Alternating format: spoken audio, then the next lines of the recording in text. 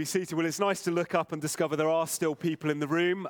When I saw how many people were leaving for the party for Josh, I was slightly concerned I might be speaking just to Kay, and she's heard this once already.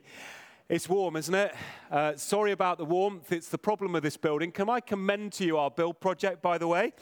Seamless Link. We have got plans to rebuild our church on the site over the road. And just to say, our brochures are still there if you want to pick one up and have a look at what we've got planned. Well, over the last few weeks, we've been making our way through a new teaching series, and each of these weeks, we've been joining Jesus in a different ministry encounter. And in each of the encounters so far, 3 of them, Jesus has been eating in controversial company. And this weekend, although there would have been a meal involved in the story that we're going to be looking at, Jesus is less concerned with what they have to eat, and he's more concerned about the lack of wine that there is to drink. The people are about to become thirsty, and Jesus does something about their thirst. Now, you probably know this story. You've probably heard it at a few weddings. Jesus is at a wedding in a place called Cana. And what we're about to look at is the first publicly recorded event of Jesus attending something after his baptism. Do you remember when God had said to him, "This is my son in whom I am well pleased"? Or as it says in the Message version, I love this, "This is my son. He's chosen and he's marked by my love. He is the delight of my life." Now, aside from Jesus' baptism, this wedding at Cana marks the beginning of a 3-year period of ministry before Jesus would eventually be crucified at the hands of sinful men that first Easter. So if you've got a Bible, please turn with me. Don't worry if you haven't. We're going to look at this story in the New Testament, the second half of the Bible that tells the story about Jesus at this wedding. John chapter 2. It says, on the 3rd day into his mission, a wedding took place at Cana in Galilee. Jesus' mother was there, and Jesus and his disciples had also been invited to the wedding. When the wine was gone, Jesus' mother said to him, "They have no more wine." "Woman, why do you involve me?" Jesus replied. "My hour has not yet come." His mother said to the servants, "Do whatever he tells you." Nearby stood 6 stone water jars, the kind used by the Jews for ceremonial washing, each holding from 80 to 120 liters. These are massive. Jesus said to the servants, "Fill the jars with water," so they filled them to the brim. And then he told them, "Now draw some out and take it to the master of the banquet." They did so, and the master of the banquet tasted the water that had been turned into wine. He didn't realize where it had come from, though the servants who had drawn the water knew. And then he called the bridegroom aside, and he said, "Everyone brings out the choice wine first, and then the cheaper wine after the guests have had too much to drink. But you have saved the best until now." Now, I find it nothing short of astonishing that as Jesus is launching his public ministry, he is not in a temple. He's not in a theological college. He isn't attending a prayer meeting. He isn't preaching. He isn't sitting down with his strategists trying to work out his strategy for changing the world. Instead, we find Jesus rocking up at a wedding with his mother and a ragbag bunch of disciples.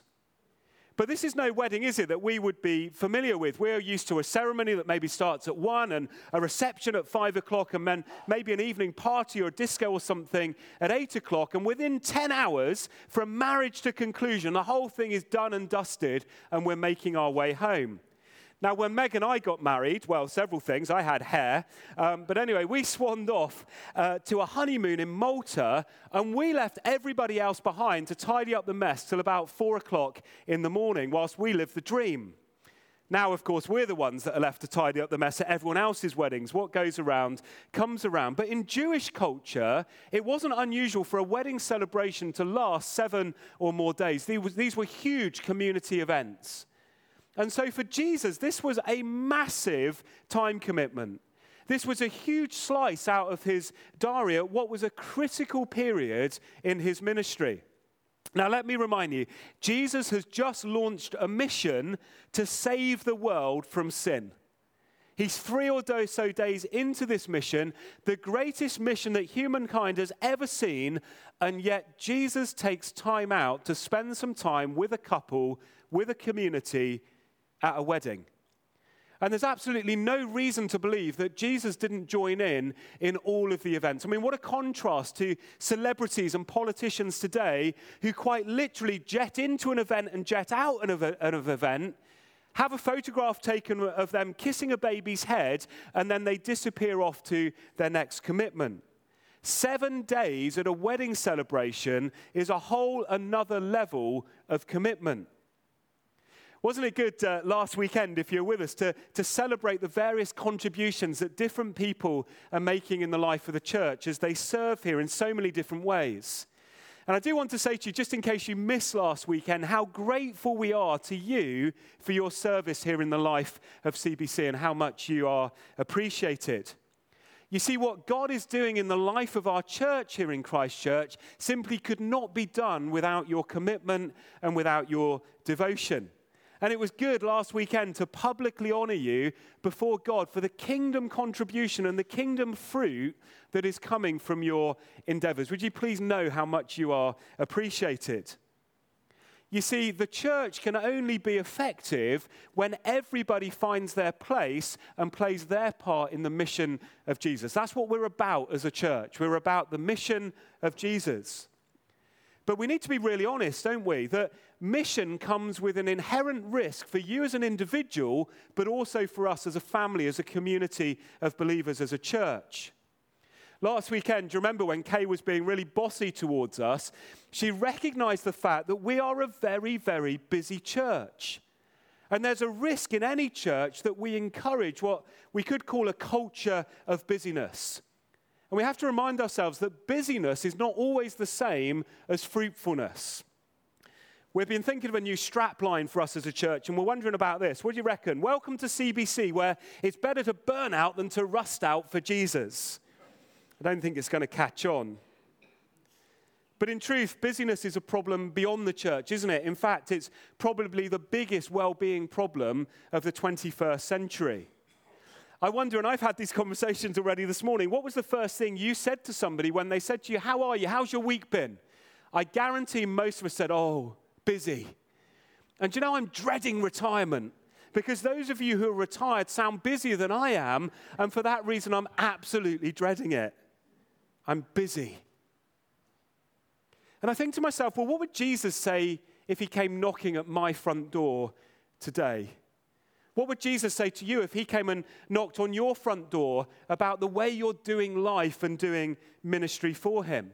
I wonder if Jesus were to walk in the flesh right here, right now, what he would say to our church family about the way that we're doing church life together. You know, the reality is, the problem is, if Jesus knocked on my front door this morning, I wouldn't even be in because I'm busy. I'm busy, and that's the reality so much of the time. And I know from my own life that busyness is a danger, and maybe it's a danger for you too. I'm busy doing the work of the kingdom. I'm busy filling my diary with the next great kingdom initiative. I'm busy making my life so busy that I end up running the risk that I become estranged and aloof even from the very people that God is calling me to serve. Sometimes I can be so busy, even as a church leader, as a minister, that I become aloof and estranged from the very God I'm called to serve. It's pure lunacy, but sometimes it's the reality. And as I read this story about Jesus, there's a temptation for me to think, well, going to a party, hanging out with friends at a pub or a cafe, eating a meal together with somebody else, attending a community event, is that really, Jesus, the most important and the most significant thing that you could do in that moment? Surely, Jesus, you had some more serious business to do. And, you know, I fall into that trap all the time. I'm going to do something much more serious for Jesus than attend a family commitment or something. But I sense Jesus would say to me today, if he knocked on my front door, Chris, those occasions that you spend with family and friends and church family, they are the mission. What we sometimes think of as being wasted time is often our best investment of time. Often there is barrenness in the busy life. There is barrenness in the busy life. And we live, don't we, in the world today in such a fast-paced, chaotic world, there's always something else to do. We can always make ourselves busy. Excessive busyness, though, can make us care less and careless about the very things that we should care the most about. In our busyness, we can end up physically, emotionally, relationally bankrupt. And do you know what I've discovered? Just maybe quality is more important than quantity after all. And at the end of the day, it all boils down to what Jesus wants me to prioritize.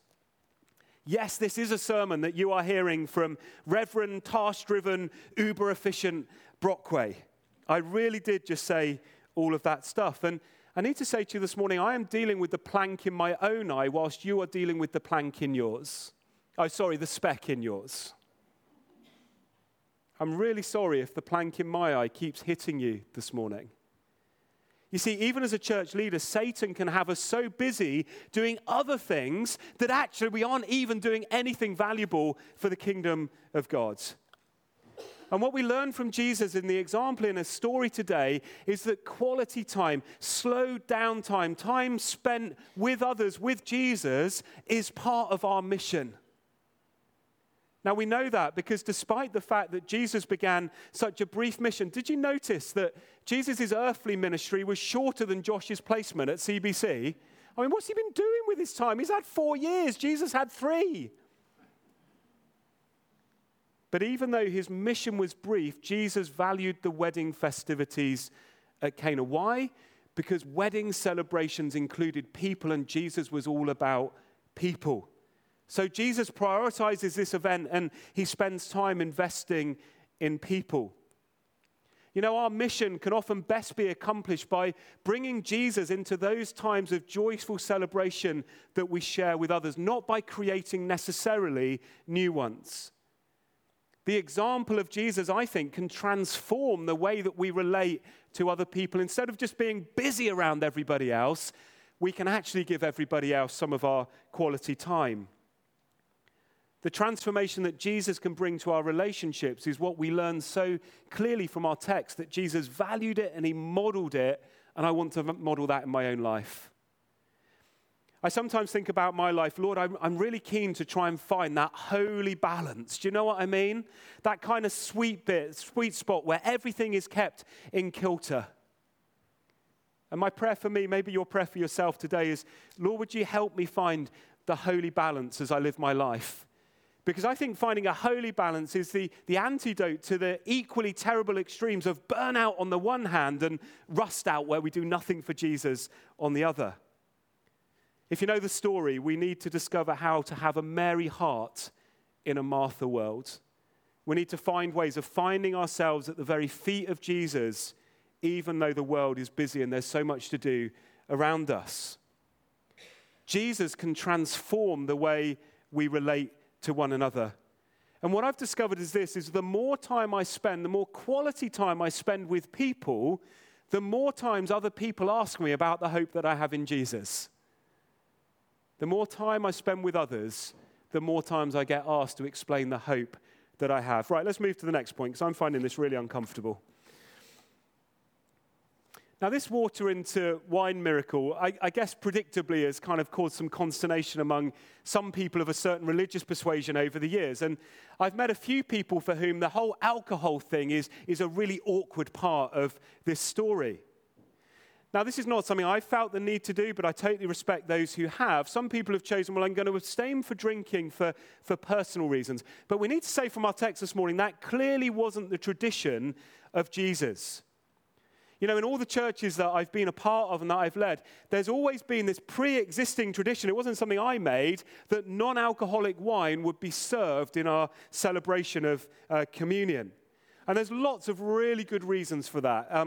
Having alcoholic wine is not essential to celebrating communion. There'll be those who are amongst us who struggle with alcohol, for health reasons can't drink it. So it's good that we do that.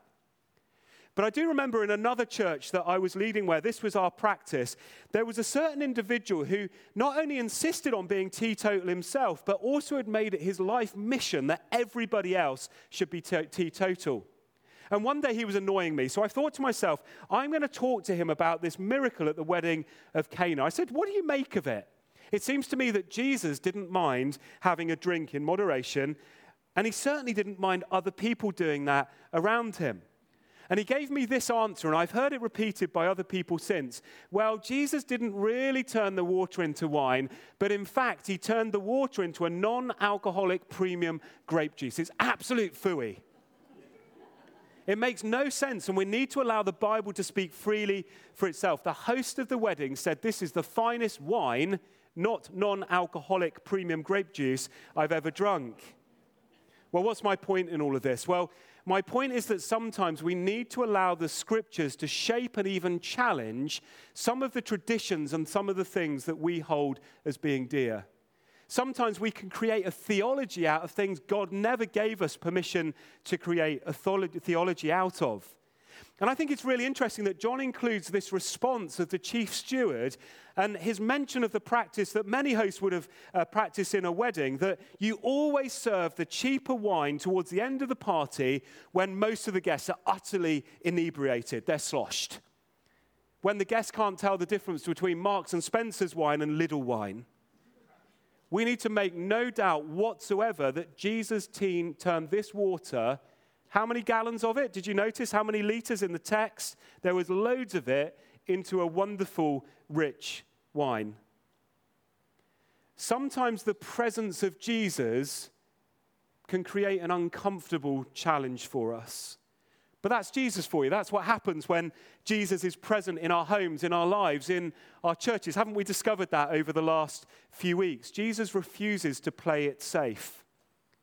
But you know, the thing is, alcohol really isn't the real scandal in this text. I thought I could mention it because it might be for some of us. The real scandal in the text is something else. Do you know, I'd love to have been a fly on the wall when Jesus took these water jars and he uses them to hold this new wine. These water jars would have been part of the Jewish ritual, ceremonial purification rites. And as the guests arrived, they would have been encouraged to dip their fingertips in to acknowledge their purity. Now, make no doubt that these jars would have been holy and they would have been very sacred in the eyes of the religious leaders and the elite. Imagine for a moment, if you want a contemporary example, we're set up for communion. It's the first Sunday of the month when we normally have communion, but that's not next month. But anyway, I'm getting into detail I don't need to get into. Imagine for a moment, we've got the communion table set up and it's laid out with the bread and it's laid out with the wine and that nice white cloth. And I decide it would be a really good idea to climb on top of the table and stand on it to preach to you. I can tell you I would have complaints via email on a Monday morning. I guarantee it. And you would feel rightly outraged. But in a sense, that's the kind of thing that Jesus is doing here at the wedding. But once again, Jesus is looking beyond that which is merely tradition. He's looking beyond that which is merely religious ritual, and he's transforming the use of these items, and in doing so, he's reminding us of a really important principle.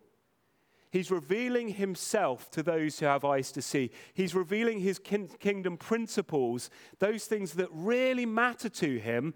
And he's saying these things are more important than culturally defined, human-made customs or so-called sacred rituals. We saw that in our gospel story last weekend as well. Now, I'll never forget, in the early days of my ministry here at CBC, I think I'm clocking up close to 12 years, 11 and a half or so, fairly early days here. We had a baptism here in the front of the church. It was the most brilliant celebration, and I was doing what we do. We were gathering at the door as people were leaving, and then I heard the screams and the delight of young children happening in the church. And some of the children had stripped off to their underwear in the church, and they jumped into the baptistry to have a swim. Now, let me tell you what happens in the mind of a church leader in this moment. What's Doris thinking? Oh, my goodness. What's Bernard? I'm trying to think of names of people who aren't in the church. What's Bernard thinking about this situation that's going on? I remember the emotions just coursing through my body, thinking somebody is going to complain about this. One of my greatest concerns is that as I looked up, one of the children was one of my own who was the ringleader.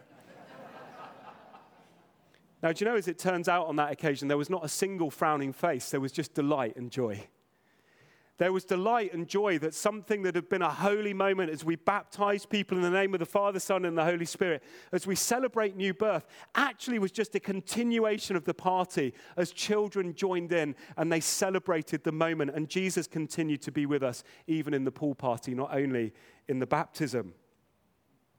And in some ways on that day, we were following the example of Jesus at Cana, taking what we use and bringing vibrant new life as we celebrate the presence of Jesus in our lives. Now, Jesus went around throughout his ministry outraging religionists who were appalled at his behavior, and he still does that.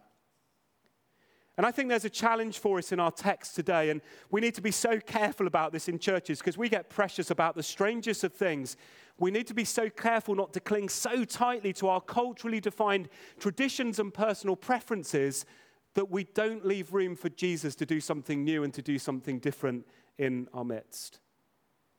We need to let go sometimes of those things that we hold on to so that the life of Jesus, the abundant life of Jesus, can be experienced by others all the more. You see, it seems to me that wherever we find Jesus, we find him bringing transformation and we find him bringing change. He's still in the business of doing that today. And when you think about it, this water into wine miracle, well, it didn't change the world, did it? It didn't end poverty. It didn't stop the violence. It didn't end the wars. It didn't overthrow any dictators or an empire that was in place at the time. But it did bring change and it did bring transformation into some people's lives as they discovered afresh who Jesus was. Did you notice that Jesus tells us that John was invited to this party as a guest? He attended the party as a guest, but right in the middle of the story, his status at that party suddenly changed. Mary, his mother, notices that the wine has run out. Well, why did she notice that? Why do you think? I think she liked a glass of wine. She's noticed that the wine has run out, and she simply tells Jesus about it. Now, perhaps she was doing nothing more than any other mother would do in that moment. This is a crisis. You need wine at a party to have a good party, and it's run out. And Jesus' response is absolutely fascinating, and in fact, it's maybe even a little abrupt, isn't it? I wouldn't dare speak to my mother like that. Dear woman, why do you involve me? My time has not yet come. Now, commentators really struggle about these forthright words of Jesus, which definitely carry the sense of hint and rebuke and almost correction. But in this moment, Mary is learning something about Jesus. She's just discovered that Jesus has now begun his ministry and that everything from this moment onwards is going to be different. Mary, did you know? Yeah, she started to know from this moment. No longer was Jesus simply her son, but Jesus was now walking to the timetable and he was following the agenda set by his heavenly Father, who alone would determine the hour that Jesus was in. His Father is now directing things. And this is a turning point for Mary. Mary gets the point and she spots something different is now happening in this moment. I'd love to think that in the best way she could possibly understand it, knowing what she knew, that she'd spotted that Jesus in this moment was God walking amongst them, that Jesus was God with skin on. She doesn't argue with him, but she simply passes her understanding on to the others. And this is what she whispers to the to the servants. And I think this is the best advice we can hear this morning. Do whatever Jesus tells you to do. That's what she says to them. Do whatever Jesus tells you to do. In this simple exchange of words, Jesus the guest has become Jesus the host, and now he is in charge. And I think there's a spiritual point to that for us to learn from this story. And it's this as I close. Jesus doesn't just want to be the guest of our lives, but he wants to be the host. Do you ever use websites? And they sometimes give you an option, don't they? Check out as a guest. Or instead you can input all your data and your email and surrender your soul to the website so they can send you marketing. Jesus doesn't want us to check out as a guest. Jesus wants us in our journey and our walk with him to input our data, to say to Jesus, I want you to know my name. I want you to know everything there is to know about me. Jesus, I want to receive all the marketing you can possibly send me. Jesus, I don't want to check out as a guest. And as I close, I want to leave you with a question this morning because I think the text demands it. What position does Jesus hold in your life today? Are you following the advice of Mary? Just do everything that Jesus tells you to do. If you're doing that, then Jesus is a host. He's not just a guest. Does Jesus have the last say over your life and over my life? Are we allowing Jesus to shape the priorities of our lives? Are we allowing Jesus to deal with the busyness so that we can spend quality time with him and invest in a kingdom way into the lives of others? At the end of the first service, somebody came to me with a scripture verse, and I want to finish with this today because I think this is profoundly challenging. We know the verse well, Psalm 46, verse 10. We always focus on the first bit and not the last. He says, "Be still and know that I am God." Are you busy today? Are you burned out? Are you really busy doing stuff where Jesus really isn't a part of it? God would say to you today, be still and know that I am God. But the person that shared this with me was really keen to point out the next verse. It says, be still and know that I am God, and then I will be exalted among the nations. Jesus is exalted when we deal with our busyness. As I pray, I'm going to try and yank the plank out of my eye. Maybe you want to do the same. Let's pray together.